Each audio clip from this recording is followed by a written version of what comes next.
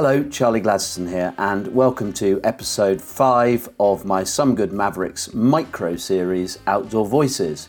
This is a lockdown series that interrogates people who work outdoors. I have always been interested in what we now call the great outdoors, in being outside in nature. As a child, my siblings and I were chucked out of the house by our parents as soon as breakfast was over, and essentially expected only to return for meal times and then eventually bedtime. And that was absolutely formative in not only my experience as a child, but then when I had children myself, I very much started to replicate that. Caroline, my wife that is, and I wrote the Family Guide to the Great Outdoors for Random House in 2012, and we have the Glendive Cabins and Cottages business, which is very much rooted in the remote beauty of the Highlands, and our festival, the Good Life Experience, has a strong emphasis on being outdoors, and all of these things feed from my childhood. So I thought that it would be interesting to make a small series of podcasts that asked people who work outdoors why they worked outdoors, and this, as I say, is episode 5 of this series. Now, this has been recorded during lockdown, so I sent the questions to the people who have answered and just asked them to speak into their phone. It's actually turned out to be a good system for creating podcasts. Not only, of course, has it allowed me to record a large number of podcasts during lockdown. This is my 26th podcast during lockdown, which I otherwise wouldn't have been able to do. But I think more relevantly, it has allowed people to answer in a different way. When you're talking to people face to face, there tends to be, well, certainly from me, a lot of sort of body language and head nodding that encourages people to give answers. This is more reflective, I think, of the individual. Anyway, everyone that I asked to come back to me has come back to me, and I was thrilled that David White of The Whitlings came back to me with some long and deeply considered answers. You can find David White either at the Good Life Experience or on Instagram at The Whitlings.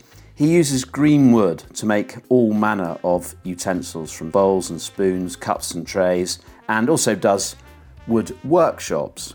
So here is David introducing himself. My name's David White. I'm a green woodworker. So that means using wood when it's fresh and straight from the tree, usually. And the idea being that you can take the wood, make things by hand while the wood's still really soft, let it dry, and then give it a final finish, and it's good to go. It saves using machines. So my background's kind of design and photography, I suppose, and then I gravitated toward the food industry. And from there, really started making bits and stuff for tableware for restaurants, and eventually had the confidence to do that full time. So now I'm full time making tableware for restaurants, generally sort of Michelin starred restaurants where the dishes are very thought through, and I work with a chef to specifically make one dish and design a tableware around a dish, which is really good fun. I'm in the woods today collecting materials.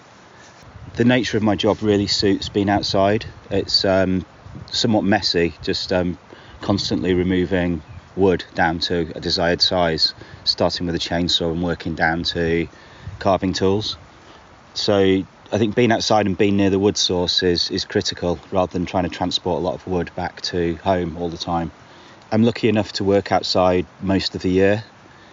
I have a workshop at home which has kind of fold out sides, so it's always semi-outdoors, and only really on the very coldest days in winter do I need to close the sides, but generally they're open.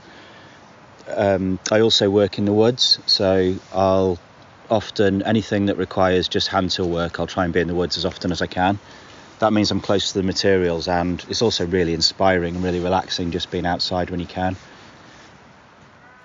Thank you very much, David.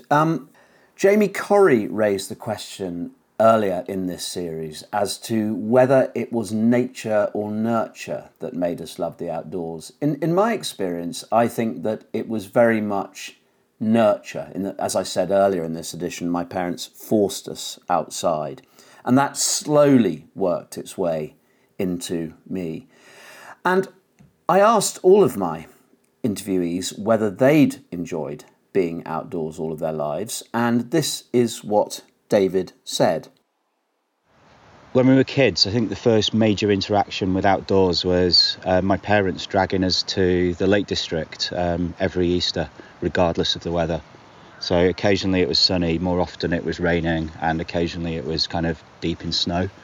But the idea was just to get as many hills walked as we could during a week. And although we sort of sometimes were reluctant to do that and took a bit of bribing, it was definitely formative. We definitely really got a lot from that looking back.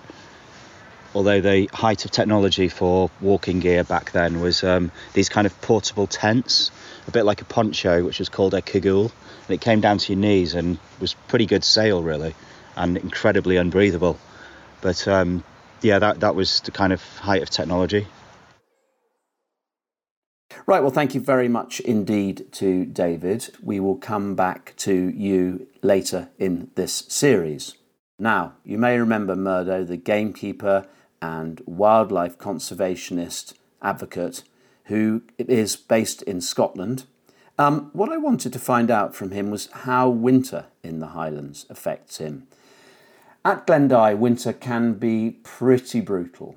It is not only very, very cold, but it's also extremely dark. I find the darkness far more wearing than the cold. I like the cold, in fact. And anyway, I asked Murdo what he felt about the cold, and this was his fairly direct answer. A bitter cold day for me is when the snot in your nose freezes. So until it's that point, it's just, I prefer being out on a cold day than being out on a day like today when it's 25 degrees. When it's cold and dry, everyone's so much cleaner and tidier than it is when it's a warm, wet day. So it's just my version of a hot summer's day, if you like. I wanted to find out from Murdo whether, as a gamekeeper, he felt under threat.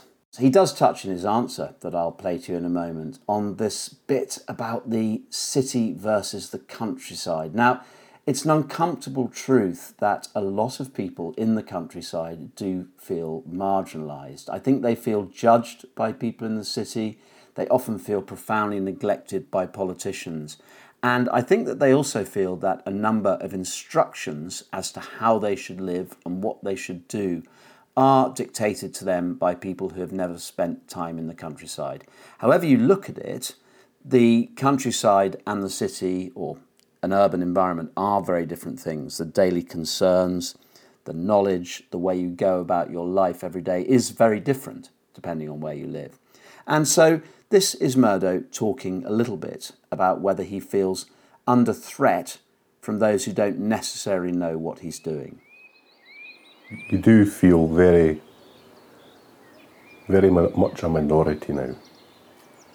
And you're certainly, I don't know whether it's because the urban population think they've got a better understanding because of all the kind of spring watch programmes and autumn watch programmes, and they think they understand because of certain people voicing their opinion louder than the voice we've got, and that makes them think that they know better than what we have been doing for generations. You can take one of the game species if you wanted as an example, but to use an example of any kind of conservation project where there's a species that's vulnerable, a certain amount of management, which is, because we live in such a small country, would be artificial to what would be in place naturally. But to get the result of protecting a certain species, regardless of what it is, you have to apply a certain amount of management, and that involves doing whatever that species requires to flourish. So whether it's protecting it from predation, or protecting it, or providing it the environment for it to thrive from food sources, you have to apply it. It doesn't matter if it's white rhinos in Africa or blue tits in somewhere else. That's what you have to do. And I think that the public, given the exposure that they get from various programmes, they fail to realise that. And you can look at any situation in this country now. A prime example is the Capercaillie in Scotland. There's millions of pounds spent on it, but there isn't the correct management in place because certain people deem it not effective and not morally right to do it. But you just pay the price of losing a species. So one of the questions that I asked Murdo was whether he enjoyed being by himself. A lot of his work is solitary. And actually his answer then ran into something fascinating, which is about the impact of lockdown on nature. There is no question, looking around the land at Glendive in Scotland and indeed at Harden in Wales, that this has been a very, very good year for wildflowers and bird life. And we have indeed at Glendive, for the first time in probably 20 or maybe even 25 years, seen Capercaillie back in the woods around Glendive.